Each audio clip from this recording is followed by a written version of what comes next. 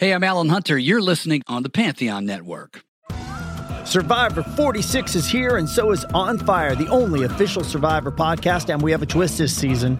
The winner of Survivor 45, Dee Valladares, will be joining us every week. We're going behind the scenes of the biggest moments, the how and the why things happen, and the strategy and analysis you can only get from someone like me, a Survivor winner.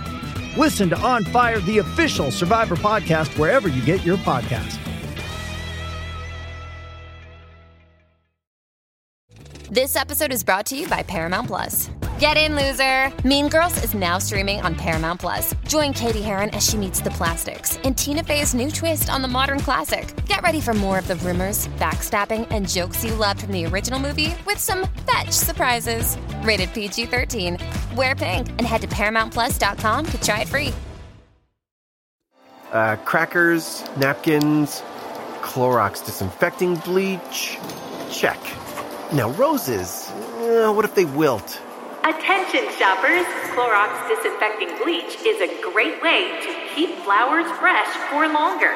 It'll even work for that ink stain on your shirt. Not again.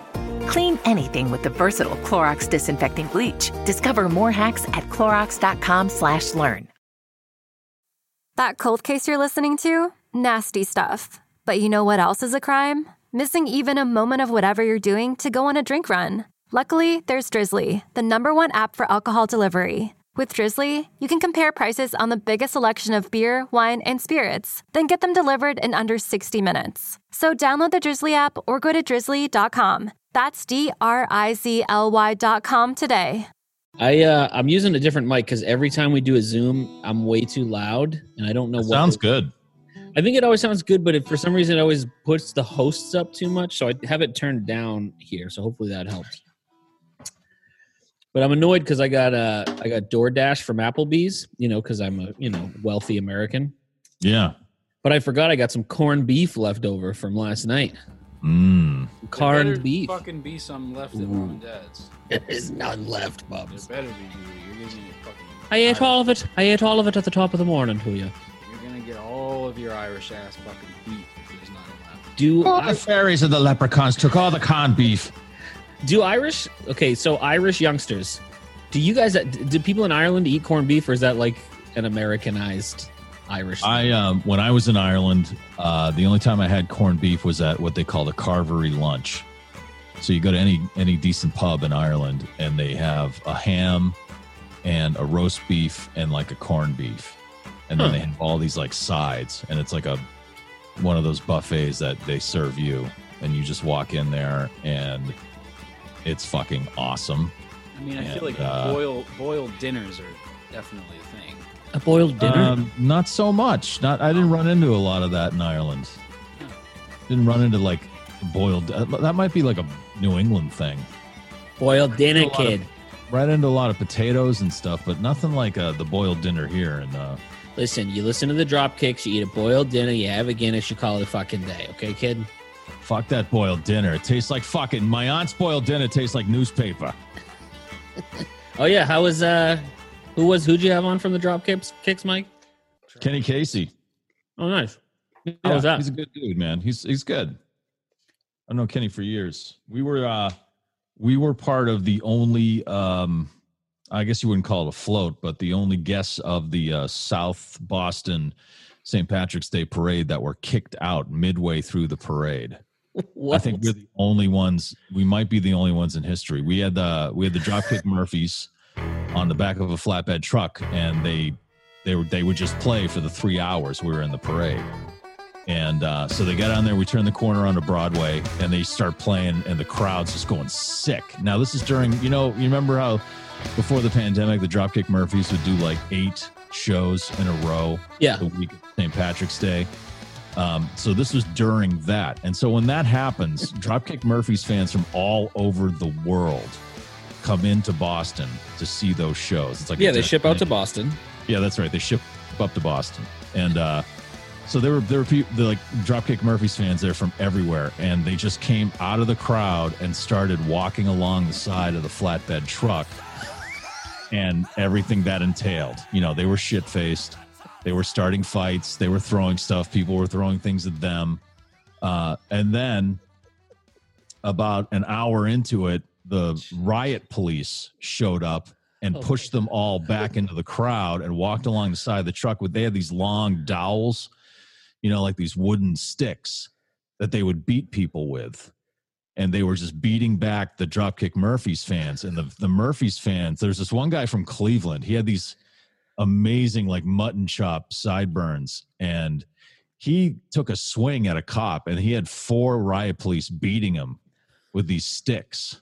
It was unbelievable. So I don't know if you guys ever saw the parade in Southie kind of goes in and then it turns around onto another main road. But during that turnaround, it goes through a couple of back streets. I assume, I've never been, but I assume it just goes through people's backyards after a certain point. No, it's just the back street part. It's weird because it's really like a neighborhood. They're just turning around. And so it's kind of disjointed, and you take another street, and then we turned a corner, and there were the riot police standing in a line in 2 rows, and a couple of cars and a paddy wagon blocking the street. They just came in out of nowhere. And so they stopped. We were in a truck ahead of the flatbed truck, so we stopped. Our promotions director gets out. He goes, "What's going on here? What's happening?" And the cop just looks at him. He just says, "Get the fuck out of here." And the guy's name was Adam. He's like, what's the problem? He goes, "You're just causing a fucking riot. It's been hell since you guys been into this fucking parade. Just keep we had to take a right and they blocked that part." So he said, "Just fucking go straight and go the fuck home." And we were just like, "Oh, okay, whatever. You have big sticks and guns." And so we drive out there and the band's still playing when we're talking, which was funny. Because the band's up there going, and so we're going straight and the band stops playing and Kenny's like, "What the fuck's going on?" And like, they're kicking us out of the parade. And they all everybody was confused because it's never happened before. And so we get out to this other side street where we're finally out. They're unloading their stuff. I'm like, "I'll see you later." I was going to go back to the T station to go back to my car. And there were cops there. And I said, "I'm just going back to the T station." He goes, "No, you're not. You're turning around. You're walking that way." They wouldn't even let us anywhere near the parade route at all because they thought we would just try to get back into the parade. So I had to take a cab, go all the way around fucking through Dorchester. It was a fucking mess. It was one of the best St. Patrick's Days I've ever had. Oh, I bet. Two things about that. One, if you're from Boston, New England, but Boston especially, none of this story surprises you at all, I'm sure. I know, right? And then 2, fucking, that's the coolest fucking story I've ever heard. We looked it up. We've never seen or heard anybody that was officially entered in the parade. There were people that kind of joined the parade. Yeah. And then the officials called the cops and had them removed. But we were officially signed up. We paid our fee. We had a place in line. No, they weren't having any more of it. Well, I think the coolest thing ever, because if you're from around here, you just know about, even if you've never been, about the St. Patrick's Day parade in Boston, and you hear a million stories about it, and a lot of them involve people puking and pissing themselves at 9 a.m. Yeah, that's all very true. That's all completely true. But so to get kicked out of a parade where this is the right standard. Well, we were caught. Pretty impressive. It was like a tornado. We were just, as we were moving along, it was just causing wreckage. Would you say it was like a hurricane? No. Oh, no, not at all. I wouldn't compare this at all to Neil Young whatsoever. This was just a drunken brawl. All right, I need someone to tell a joke so I can that'll cut into the theme, and then when she gets and then I farted, and he said, "What the hell was that?" I don't know. That was perfect. The theme. I'd buy that for $1.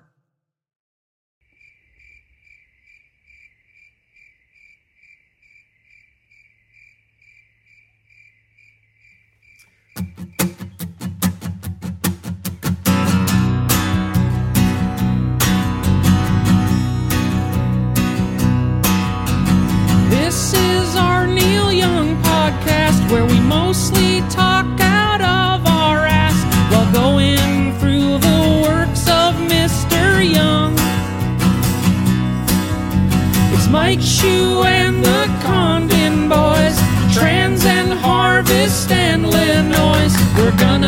sit and listen to each one.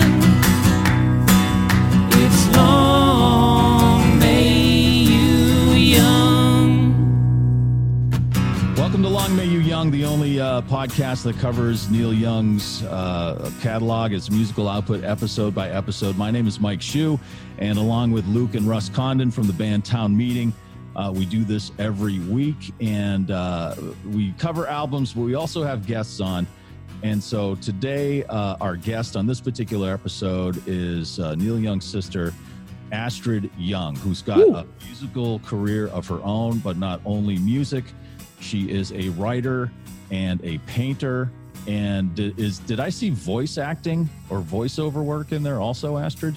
I've done so. Actually, it's funny you should say that, because a friend of mine actually added that onto my profile. It's not, it's more what she does than what I do, but she identifies with, that we are very much the same kind of person. So I guess she decided to, outfit my profile with what she wishes I was.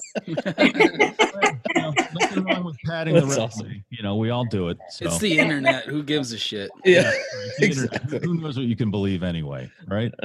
Well, so I want to start off by asking you a really important question, a musical question. And you were involved in a project in 1993 with Blackthorn. And I want to know if you had any interaction with the singer Graham Bonnet, because he's one of my favorite singers of all time. Yeah, he's really cool. And, as I am, how would I put this? Well, I was really into heavy music through As am my I, teenage years, and still am, actually. I mean, I still listen to King Gizzard and the Wizard Lizard's one of my favorite bands, and I love Queens of the Stone Age, Kaya, stuff like that. So that's the kind of stuff I listen to just on an average day. But Graham Bonnet is just such an amazing singer, and still is.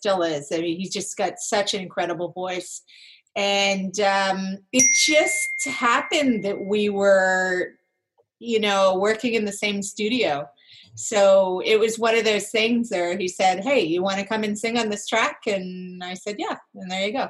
So that's the kind of thing that happens when you're living in Los Angeles. You run into people, just chance encounters, and get to do some pretty cool things that you wouldn't even imagine. That's awesome. I am also a fan of metal and heavy music, and a lot of the stuff you just mentioned there. But what I love about Graham Bonnet is not just his voice. He was one of the three, what I like to call the short-haired weirdo metal guys of the 80s. Along with, Udo Dirkschneider from Accept and Rob Halford from Judas Priest. Especially Graham, because Graham dressed like he was a cast member of Miami Vice in the 80s. He didn't do the metal thing. He still does. He didn't wear leather and spikes. He had the aviator glasses and the slicked hair, blonde hair, and the Hawaiian shirt and blazer. But he belted it out like just he could keep up with the rest. So he didn't need to wear the leather and spikes. That's another reason why I love Graham. I have such a... He's right up there with Paul Rogers to me, like in terms of Paul Rogers and Graham Bonnet and Glenn Hughes, Ian Gillan. Those are some of the best voices in rock as far as I'm concerned. And my biggest influences anyway, for sure.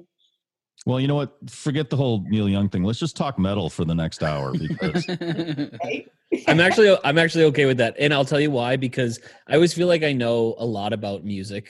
I get on my high horse often, and then anytime I talk to Mike about anything, he knows at least 5 people who I've never heard of, and then I feel way inferior. It's definitely a way to differentiate yourself. Yeah. So you started in music pretty young. The story goes, and this is where the internet comes in, we get a fact check, is when your brother Neil gave you an amplifier. I think that was about her friend. I don't think that was about Astrid. Oh, that wasn't about her? Yeah. No, I think her friend put that. I'm just kidding. Oh, yeah, that's right. Her friend wanted her history to be. Yeah, her friend wanted that to be the story. Well, yeah, no. Actually, he did give me an amplifier, but my music, my journey in music started a lot before that. Like, I think my parents had me in music lessons when I was a toddler. So like I could actually read music before I could read like books. And, I mean, as at that age, you really can't do much. Your dexterity is not very good. So they have you playing like triangles and tambourines and stuff like that. But, reading the rhythmic values of music, and that's, where my roots came in. And then when I started playing, I started playing piano when I was about 6. And then I ventured into classical music and played flute and eventually oboe and English horn, which were my main instruments up until I was about 18. So I was really, really deep in the classical world for a long time. And to be quite honest, up until I was about, up until I discovered Black Sabbath, I thought that most music with vocals was boring. I was more into orchestral stuff, and I was into like heavy bombastic stuff too, like Rimsky-Korsakov and Stravinsky and Tchaikovsky and stuff like that, all the great Russian composers, and I still am. And I think I still bring a lot of those influences into the music that I write today. And, the reason that I like Black Sabbath so much too, especially in the kind of mid-era, like Sabotage era, stuff like that, Sabbath, Bloody Sabbath, it had a lot of like classical orchestral overtones to it. And I thought, wow, this is just incredible that you can translate this music. And it's like, most people wouldn't really see it as similar, but you'd be surprised at some of the parallels with it. Anyway, that's kind of how I got into rock and roll. And then it's true, Neil did give me an amp, and I think might have been around 14 or 15. I was just starting to play guitar at that point. And so I tortured my neighbors with that amp for a couple of years. I think I spent about a year and a half trying to learn Alvin Lee solos and oh yeah. And Ritchie Blackmore licks and stuff like that. So, yeah. Do you still dabble with the horns and the orchestral stuff today? Are you still playing some of those instruments? I don't. I still play flute, and I play various different instruments. But I tried to dive back into oboe again at one point, and I just don't have the embouchure for it anymore, and I don't have the time. I mean, that's an instrument that any double reed instrument takes a lot of commitment, and it's I just didn't really have the energy or the focus to do it at that time. But I was working for an orchestra contractor in Los Angeles, and she's the one that suggested it to me. She goes, if you get your chops up, she goes, I could probably get you a lot of work. And I thought, okay, I'll give that a go. But it just didn't work out. So, which is okay. I mean, there's so many other things that I do. And, I never really even considered myself to be a singer, because I have always been focused on instrumental music and various instruments that I play. So when I moved to Los Angeles, I actually just showed up there with like $5 in my pocket. I didn't have any instruments or anything. And then I ended up singing in a metal band, which was just so far outside of what I had envisioned for myself. But there it was. And then I started thinking, well, hey, this is great. I don't have to carry any gear. I can just show up. I don't need to. Such a singer attitude. It really is. Gear. Don't even help break down the drums. Mike, to be fair, I see it as more of a realization, myself. Anyway. Astrid, I'm fascinated that you're saying you don't consider yourself a singer, because one of the things that I'm really happy about that we're interviewing you is I had never listened to One Night at Giant Rock before, which is your album that came out in 2014. And oh my God, it is refreshingly good. I listened to it 5 or 6 times over the past week and loved it more each time. And I don't know, I'm really glad that I kind of discovered you have like kind of a Jenny Lewis, Rilo Kiley vibe, who I really love. And, that's so nice to say. Yeah, and it's super dynamic. I mean, starting with like a little bit more stripped down, and then kind of with Try This coming right into a real fun tune. And I don't know, I really enjoyed it. So I hope you keep making music. Well, yeah, I'm glad that you brought up the orchestral thing too, because I was wondering, with a lot of those arrangements in that album, there has that kind of a vibe where you can feel, now that you say that, it makes a lot of sense listening to the album. I'm like, yeah, this does have just in its energy, there's an orchestralness to it that really shines through in a really powerful and interesting way. I really like it. And Integratron got me right off the bat. I love that's a great song. It's kind of meant to do that. It's meant to be a bit of a roller coaster ride. Like Integratron is just so dry and in your face and very personal, and it kind of draws you in closer. And then I just go wham, you get them with Try This, because you think, okay, well, this is what the record's going to be about. And then I completely turn it around. Right. And, to me, the art of making a record is just as important as the actual songwriting itself. It's like how you sequence the record, what kind of a journey you want the listener to go on, the range of emotions that you're pulling there.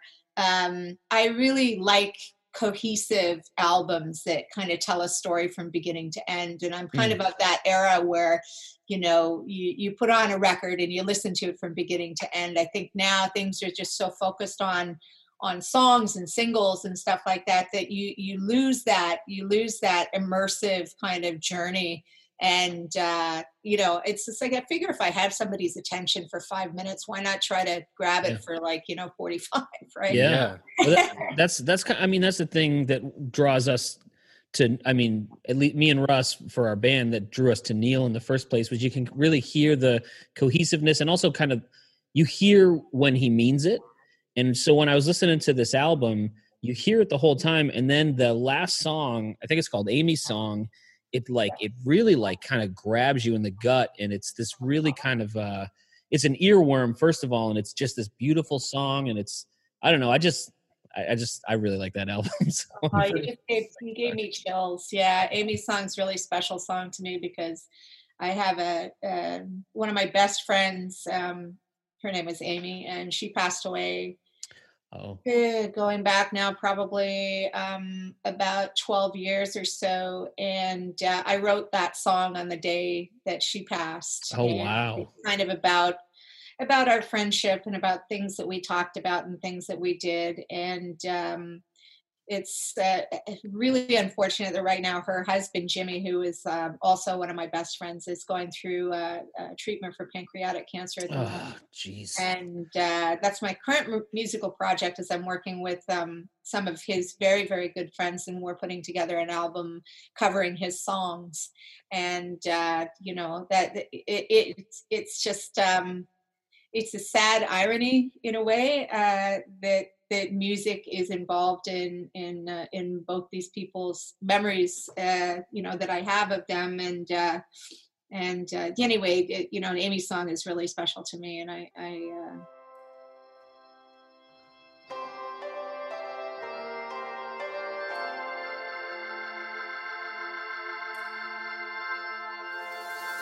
remember when the valley used to be a valley before the tide came in. Malibu is our Atlantis now, and those that remain had to ride a big wave. Funny how we never thought of dying young or getting caught. Life was pretty good, but it's so much better now.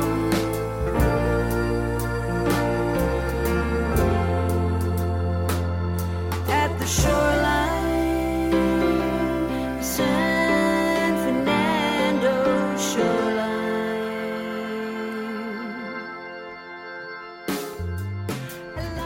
And I really, a lot of people listen to it and go, well, I don't really get why it's called Amy's Song. Why isn't it called San Fernando Shoreline or whatever? It's like, well, there's a story behind it, but you can really make up your own meaning to it. Whatever floats your boat, it doesn't matter. It's a very personal song to me. Yeah, it's always fascinating to it's me beautiful. when people comment on a piece of art and say, I don't know why this, and it's like, this is art that I made. Why do you need to know anything about how it was created? Like, does it affect you at all? If so, great, because that was the intention. That's right. That's what art is all about. Like, art has two components. There's the creation of it, which is where the art actually exists. And then there's the interpretation of it. And the interpretation is just as important. And, some artists will disagree with me because they are, so focused on what the art should mean or how, it's almost like a winemaker. Like I'm in the wine business too, so I get this a lot, Okay. You describe a wine and then the winemaker turns around and said, no, those flavors aren't in there. You should be getting this and this and this. And it's just like, well, yeah, but I'm getting that, so I trust my nose. I'm not going to just say that it tastes like that or it has those aromas just because you say so. But art is the same way. And I think that really the beauty of it is in the interpretation and how it makes you feel. Because you probably had this before too, where you love a song and you think you know what it's about, and then you find out what it's really about, and you go, yeah. Oh my God, so many times. Yeah. Especially on this podcast. Better, Yeah. Yeah. I don't want to ruin it for anybody. Yeah, it's also a strange thing to even when you're told what a quote unquote a song is about. I feel like it's not that too, because as a songwriter, you kind of think you know what it's about, and then sometimes when you're in the process of writing, you just end up you just write things, and then you think you kind of look back. And maybe I'm on. I agree with you off here, but I feel like sometimes you set out with an intention, other times you don't. The muse just whatever, but then you write a song, you create a piece, whatever it might be, and then you kind of in retrospect are like, oh, I can see that this sort of seems like I was saying this, but you didn't even really know it at the time. It just happened, It's just a happening, and then sometimes it shifts too. Like after 5 or 6 years, you're like, I wrote it with this intention, but now I see this whole other thing, which I don't know. I love songs. I love music. No, that's happened to me before. I've got this one song on Giant Rock called "Happy," and it was basically cobbled together over a period of years. I think I rewrote the melody and the lyrics so many times that by the time I finished the song, I didn't even know, it didn't really even mean anything to me. It just, because it always seemed like it was just kind of slapped together like a house of cards in a way, I guess. Yeah. Sometimes the song is just kind of doing it. It's just the song is its own thing. Yeah, exactly. And thinking that you have control over it sometimes is the worst thing you can do. I also love the process. Like, so when me and Russ write, a lot of times, sometimes we'll work we'll have a song idea and we'll work on it for years. Like we have this song called All the Bars, and it's a fun song, but Russ kind of came up with this melody and it took us 2 or 3 years to kind of finalize it. And it's a fun song. I like it. But then sometimes you're just together with people who you admire and who you like to write with, and then a song just comes out of nowhere and it's done in like 25 minutes. And I like the dynamic of both of those. And I don't know. I just think it's fun. Yeah, no, I agree. And I think that it's like, visual art or music or anything that you create. I think it's you need to respect the muse and what it's saying to you. And sometimes it, requires a little bit more thought, it's funny because you can work on something and think it's never going to be done. But like you said, sometimes it'll just come to you all at once and you go, bam, there it is. I can't think of anything else I want to do to it. And if you tried to plan it, it wouldn't have happened. Exactly. Right. And then I have a weird question for you as well, along the lines of muse and art coming from wherever. A vibe I get from the paintings I found of yours, because did you also do the artwork for One Night at Giant Rock? Actually, well, yes and no. I did the design for the cover and stuff like that, but all the photography was done by a guy named Jim Metzger, who is really interesting. I've never met the guy.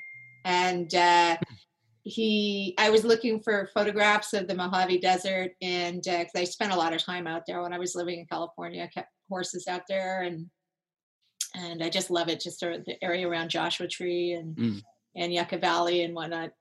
So I was looking for some photographs to use from down there, and I came across this guy's he's just an amateur photographer, but it just really captured the essence of what I was looking for. And so we got to talking, and he's a retired military guy, and he just does this as a hobby. He's not a professional. He just loves to do it, and would not take a dime from me for doing this. He was just happy to be involved and stuff. So it was a great collaboration. It was, he basically gave me license to do whatever I wanted with his photograph. So most of them are I think in the inner, when you open up the CD, you probably don't have that there, but there's, I did composite.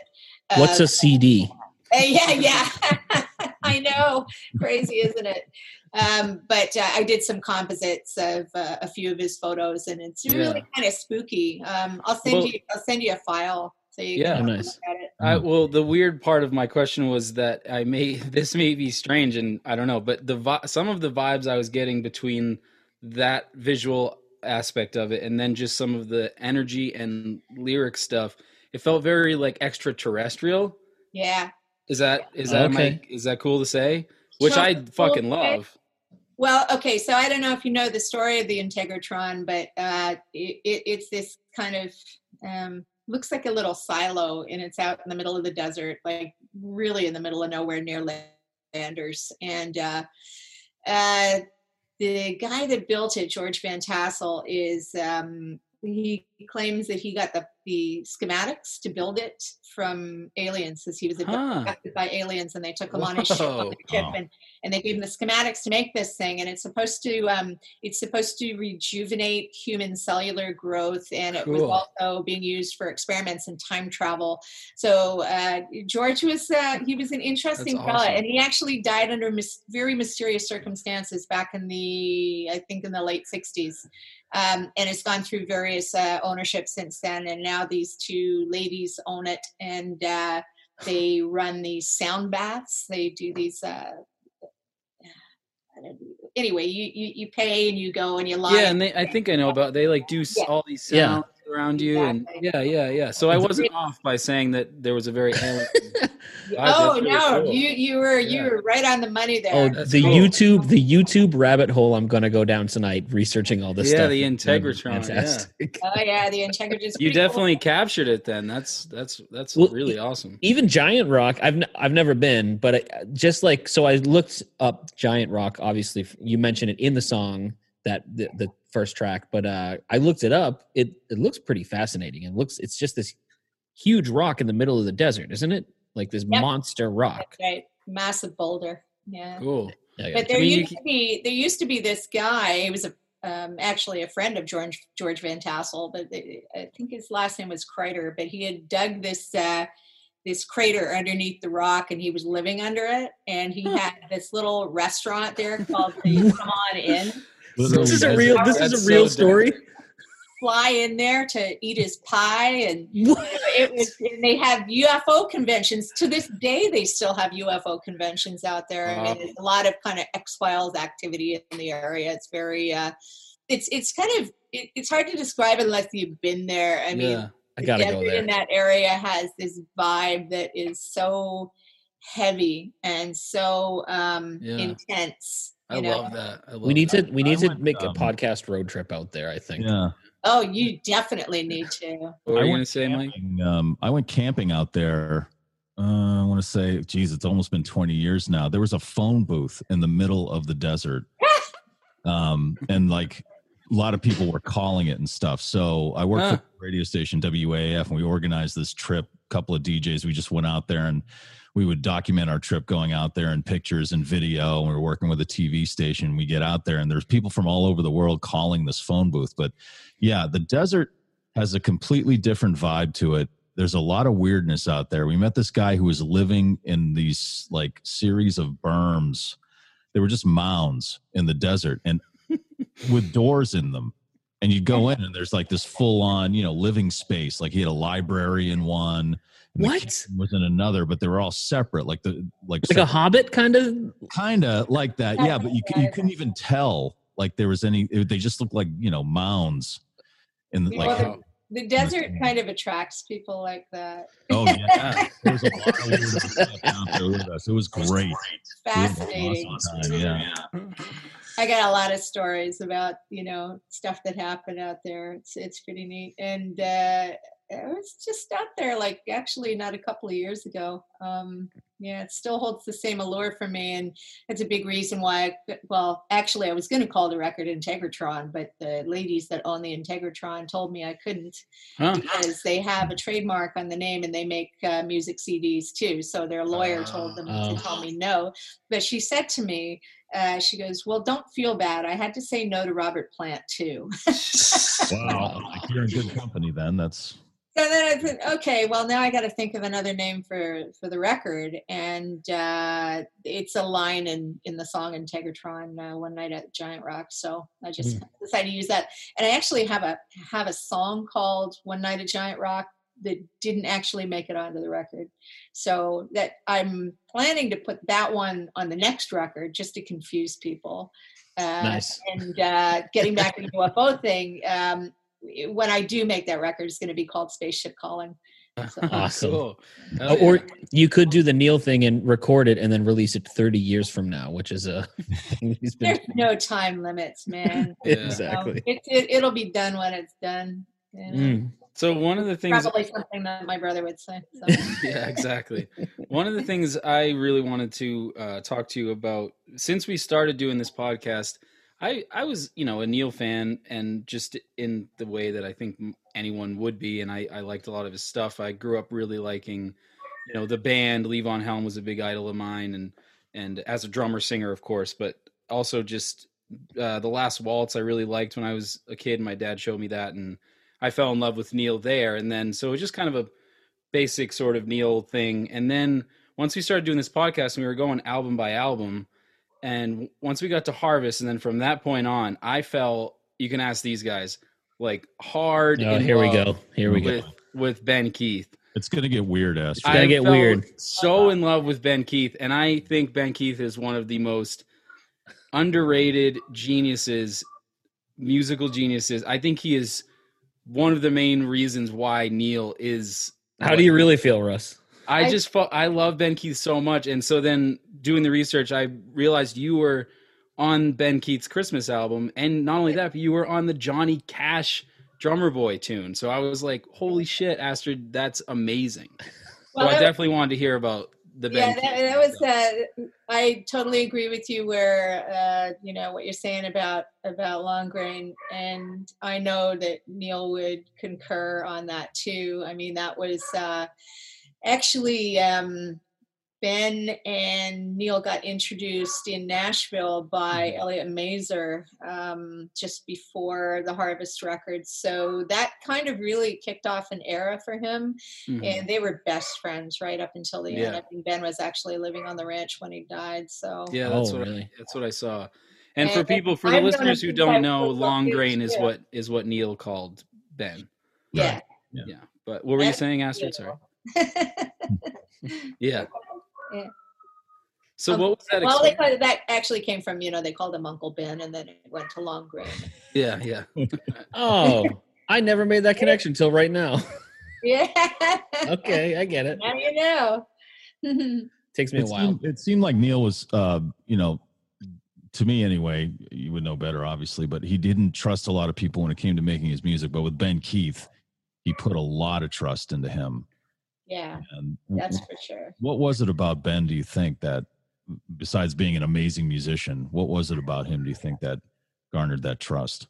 Well, I think it's probably the same as it is for any other musician that you play with, that you have like an intense musical chemistry with, like you play with them and you lock in and you look at each other and you have this almost telepathic feeling of the music, and the music is actually outside of who you are as a person. It becomes this other thing. And I know that's what he had with Ben. And there's been various other musicians along the way that he's had the same kind of relationship with, you know, and people other than musicians as well, you know. But I think that was, I mean, when you find that, that's like the holy grail of musicianship. Doesn't matter whether it's you know, a drummer, a bass player, a singer, whatever, you know, when you have that thing, you just have to do everything in your power to make sure that it, you know, you feed it and it doesn't go away. Yeah, absolutely. Yeah. And so Ben worked on Harvest Moon as well as you. Yeah. And what were those sessions like? Because you know, from all I've read, a lot of people said those were just really, it was a great time, that it was, the vibe was really good, and that people were getting along. What was it about those sessions that made them so special?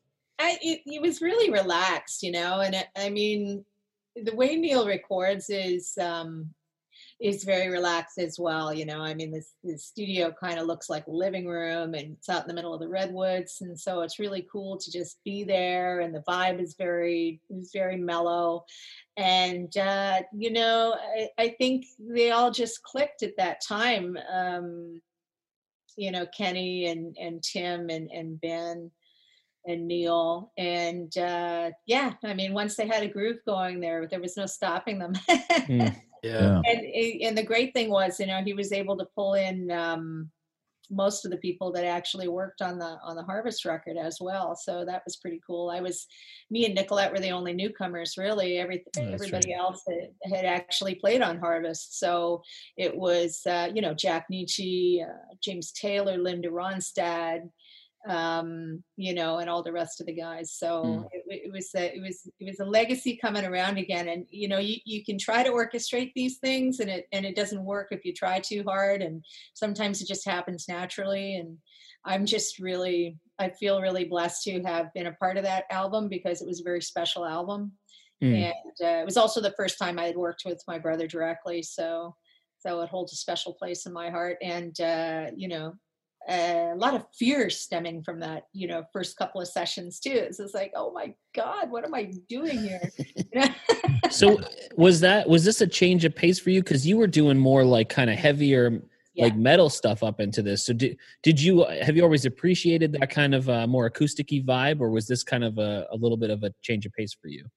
Oh, it was a total change of pace. I mean, I've been in rock bands in Los Angeles and playing on the Sunset Strip, and I had big hair and blah, blah, blah, you know. That's so awesome. That was kind of my thing. But, you know, I had almost done a couple of things with Neil, not directly, but he was going to do this little tour and my band was going to open up for him.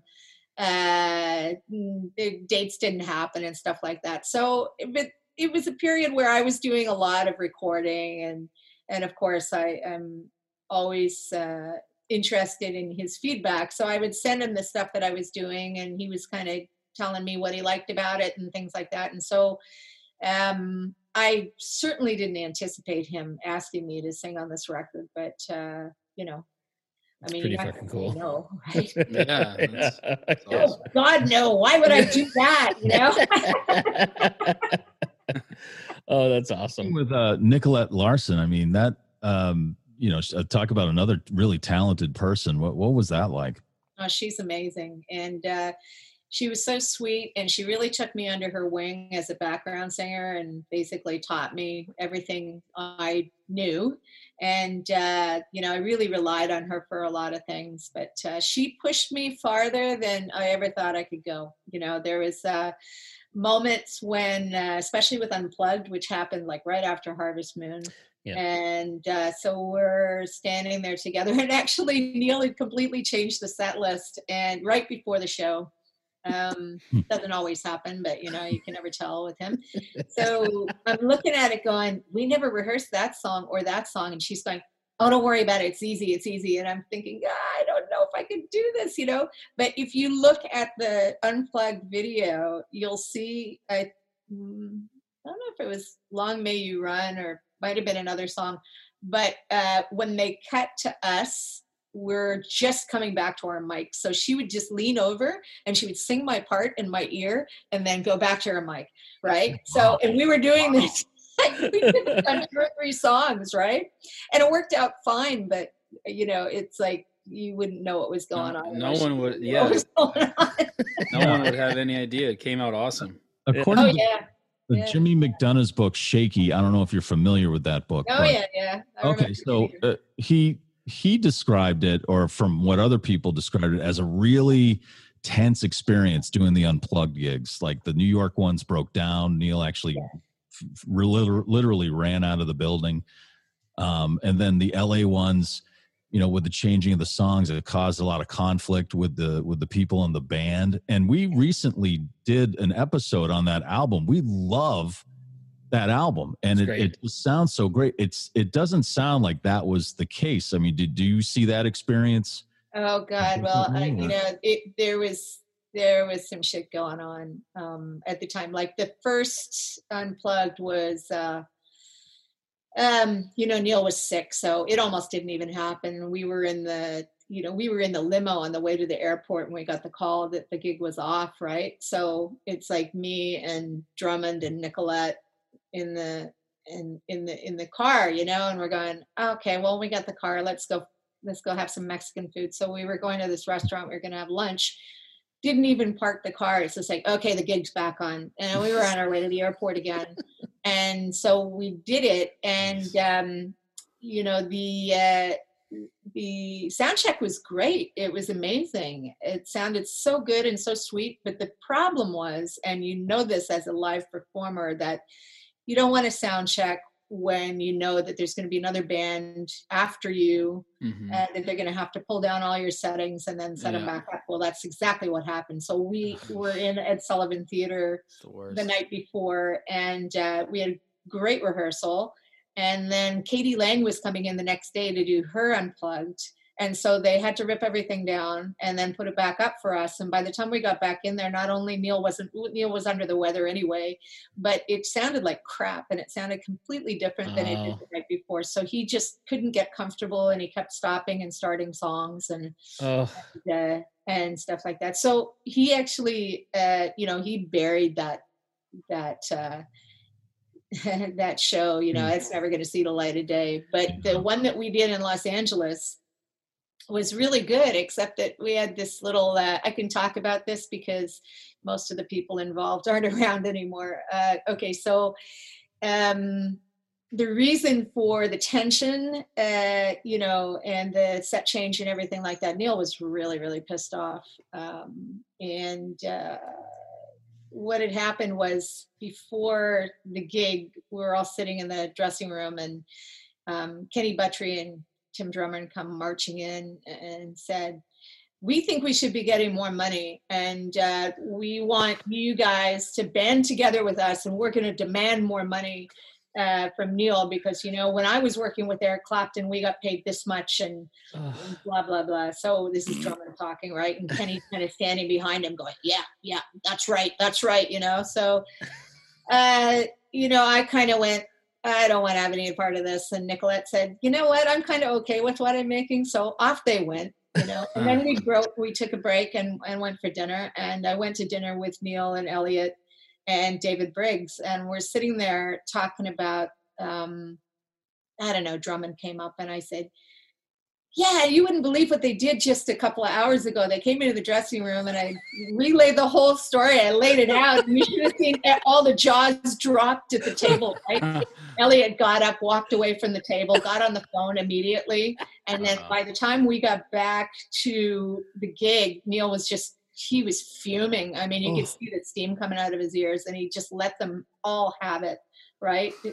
Buttrey and Drummond. And so then we got the set change, right, which kind of eliminated the band during the first set completely, because originally we were all playing on every song, right? And then he changed the set, so he did the first half of the show acoustic, and then the second half of the show with the band. And but you know, here's another little moment that you can look at the video, and it's specifically in I think it was Look Out for My Love. And he's going along and he says, da, da, da, da, da, but you can't feel it. And then he's got this look on his face. He turns around, he looks at Drummond, and Drummond's like looking at the floor, wouldn't look him in the eye, you know, and both him and Guthrie are kind of looking down. And oh man, it's just like if daggers could kill, you would not believe it. And oh man, that was the last time that Drummond worked with Neil at all. Oh wow. What, Mike, was Tim the one who caused the whole Time Fades Away thing too? I believe that was, and it was I the same exact issue, wasn't it? I'm speculating that's why Neil was so angry, because he had done it before. Done it before, and you know, here's the thing though. Tim was married to this woman, Inez, and for years, like, you know, 30 some odd years or something like that. They were married like since they were kids, and Inez was very outspoken, very in your face, very vocal. And she's the one that used to march into offices and demand more money for Tim. So everybody just assumed it was Inez, right? And then so when he did this himself a couple of times, this after him and Inez had broken up at some point, and then he started doing it, and everybody's going, oh, okay, so this is where it's coming from. This is not because of Inez, right? Oh, wow. So, yeah, and it's unfortunate because he shot himself in the foot at that point. It's just like, oh, man. And like, for me, I mean, I felt really bad for blowing up the whole thing. And it was a little bit of naivety on my part. But then when you think about it, it's just like, why are you marching in here and selling your manifesto to your boss's sister? You know, it's just like, how do you think that's going to go? Yeah. Bizarre. Super weird. It's so weird. And why are you doing it like right before you guys are supposed to play? You know, really, you know, you're ruining but you know, again, like I said, we covered the Unplugged album, and it just sounds so great, and you can't even imagine. I read that stuff in Shaky, and I'm like, it just really doesn't sound like there was all that stuff going down. I feel like the reason it didn't is just because of like you guys and like probably Nils and Ben too, because I can't imagine them being too much of a pain in the ass. We interviewed Nils is so cool, and he was one of our favorite. We interviewed. He was our first guest. Yeah, and he was amazing. He was the sweetest guy we've ever talked to. He was incredible. I love Nils. We do too. A real quick total side note on when you first started talking about this, Russ, I'm sure this happened when she was talking about sound. Shout out to all the sound guys who make it look easy and who do it the right way. Sound people. But because when you get a bad sound person, it's the only show you remember for 2 or 3 years. Yeah. Mm-hmm. Oh yeah, that's true. That's true. Yeah. But the people who do it right, you're a gift from God, and you know who you are, and we love you. Yes.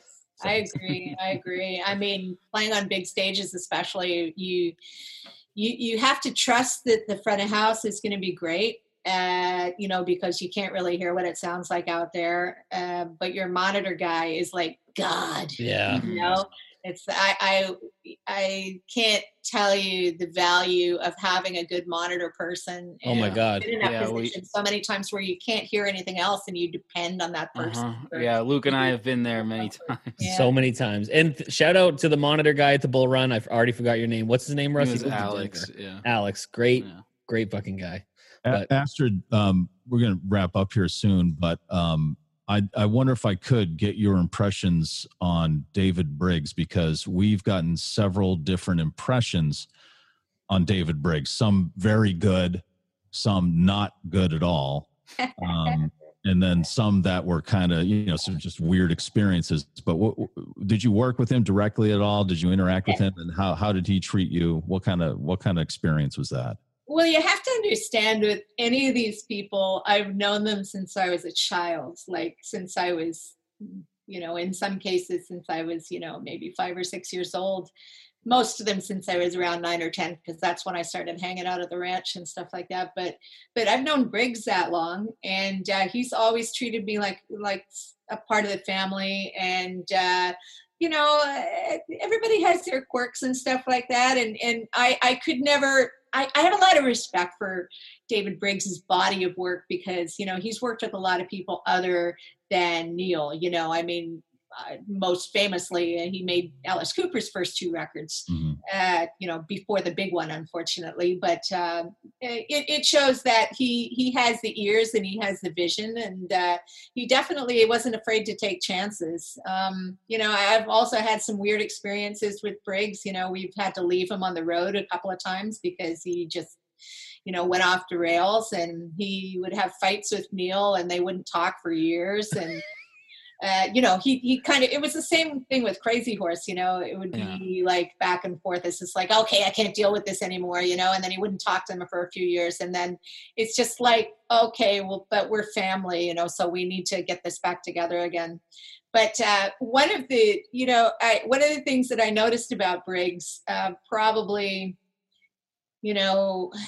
I would say in my 20s or 30s, and I was just kind of watching his modus operandi and how he dealt with Neil, because there's a lot of people that would probably say, why was he so important to Neil? He really doesn't have the same level of expertise and chops that some of his other producers have, but David had, and this, I don't know, you can take this any way you want. David had this remarkable ability to listen, and he would listen to what Neil had to say, and then about 20 minutes later, he would regurgitate it back to him. And then Neil would think it was Briggs's idea. So that's kind of like what their relationship was based on. But, in a broader sense, because that's the nuts and bolts of it, but in the broader sense, David was actually able to take Neil's ideas and facilitate them and make them happen, which is very much what Elliot did for the rest of his career. He basically gave Neil an environment to create in freely. And Elliot Mazer? David did that too. No, Elliot Mazer. Roberts. I think you're talking Elliot about Roberts. Elliot Roberts. Okay. Yeah. Yeah. He always called him the best manager in the world. Yeah. Yeah. I know. I miss him. It's hard to believe he's gone. Yeah. And Mazer just recently passed away. Yeah, I know. That's really sad. And, I saw him a couple of years ago, and I had no idea that he was dealing with dementia. But, that can tend to take you really fast. But, the fortunate thing about Mazer, I heard, is that he was laughing when he died, and he was watching the Super Bowl. Awesome. So, oh, that's awesome. It's fucking cool. Yeah. Oh. Well, oh, no, I'm sorry. Go ahead, Luke. No, I was going to ask a really dumb question, so it doesn't really matter. Oh, no, go ahead. Let's hear the dumb question. Well, I was going to say Neil is referred to as the godfather of grunge. Astrid, are you upset that you're not referred to as the godmother of glam rock? I literally had that written down. So. Oh, God, that would be quite a dubious... And then I wanted to get into what even is glam rock, because Mike is very familiar, but I feel like I don't really know very much about what that is. But we can save that for another podcast if you want. Yeah, probably best to do that. Well, I always like to think that my brother in the greater firmament of rock and roll is very godlike, which makes me the sister of God. So there you go. Nice. Not a bad place to be. Yes. Yeah. All right. Well, Astrid Young, thank you so much for joining us here on Long May You Young. You said you were working on some new music these days, so hopefully we'll hear that soon. I hope so too. I the guy that I produced One Night at Giant Rock with, Victor DiLorenzo, who was the original drummer in the Violent Femmes, founding member. Anyway, we're going to be working together again, and we've already been kind of scheming up some ideas and finish up some of the songs that we didn't put on Giant Rock. So, and then you also have the book Being Young, which people can get that. Yes. Okay. So the book, just really briefly, because I know you got to go. It's out of print right now, and I just had the rights reverted back to me from the publisher. So currently it's available on the Kindle store and whatever e-reader, situation that you can drum up. But I'm going to do a little bit of a rewrite, which I was intending to do anyway. And I'm actually going to be collaborating with both of my brothers on some of our recollections of our dad. And, so I was actually just talking to Neil about that the other day. So, nice. So that's upcoming, and hopefully I'll get that done over the next few months and get it to a new publisher. And I'm hoping that we'll see that on bookstore shelves again. Awesome. Absolutely. When that happens, we'd love to have you back on and to talk Absolutely. about the book and then what you changed in it and stuff. That'd be great. Yeah. And if you, as soon as you get that new stuff, send it out, because I'm not kidding. I really like your last album. And even though it was 7 years ago, it came out. And you said the files with the artwork. I'm interested in that too. And Luke and I will send you our album. Yeah, fantastic! I'd love to hear it. Oh, and you're a fan of stoner rock. There's a series that that's going on right now. It's a live streaming series called Live in the Mojave Desert, and it's Nick Oliveri's new project, Stoner. Oh. He was the bass player in Queens of the Stone Age. Oh, hell yeah. Yeah. That's I think that's like this Saturday. So if you Google Live in the Mojave Desert, you'll come up with that. And it's actually really cool because it's not like right at Giant Rock, but it's very, very close to that area.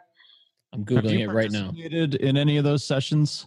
Those live, like I know Josh Homme from Queens of the Stone Age, he worked with Nick, has put some of those together. Have you ever participated in any of those? I hear they're pretty wild.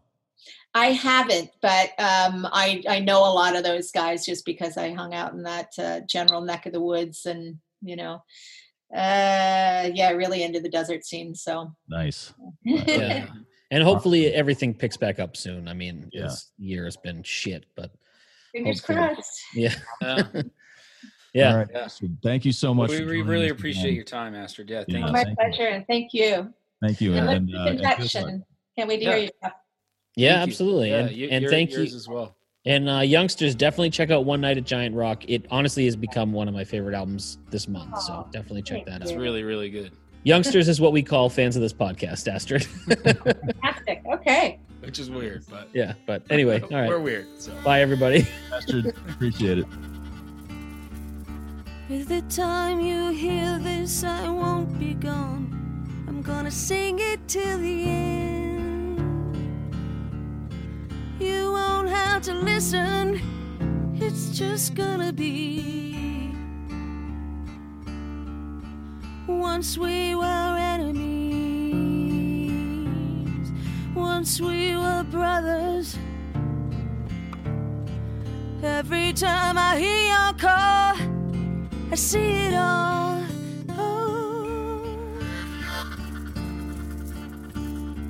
Now the centuries fly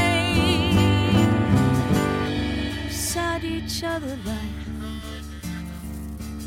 weaving this melody under the skin. Would you let me in? I will not stray from your love, from your love, from your love, from your love, from your love.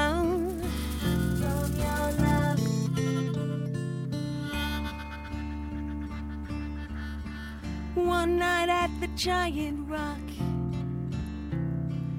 I saw the ocean from the sky. Oh, the way we used to fly.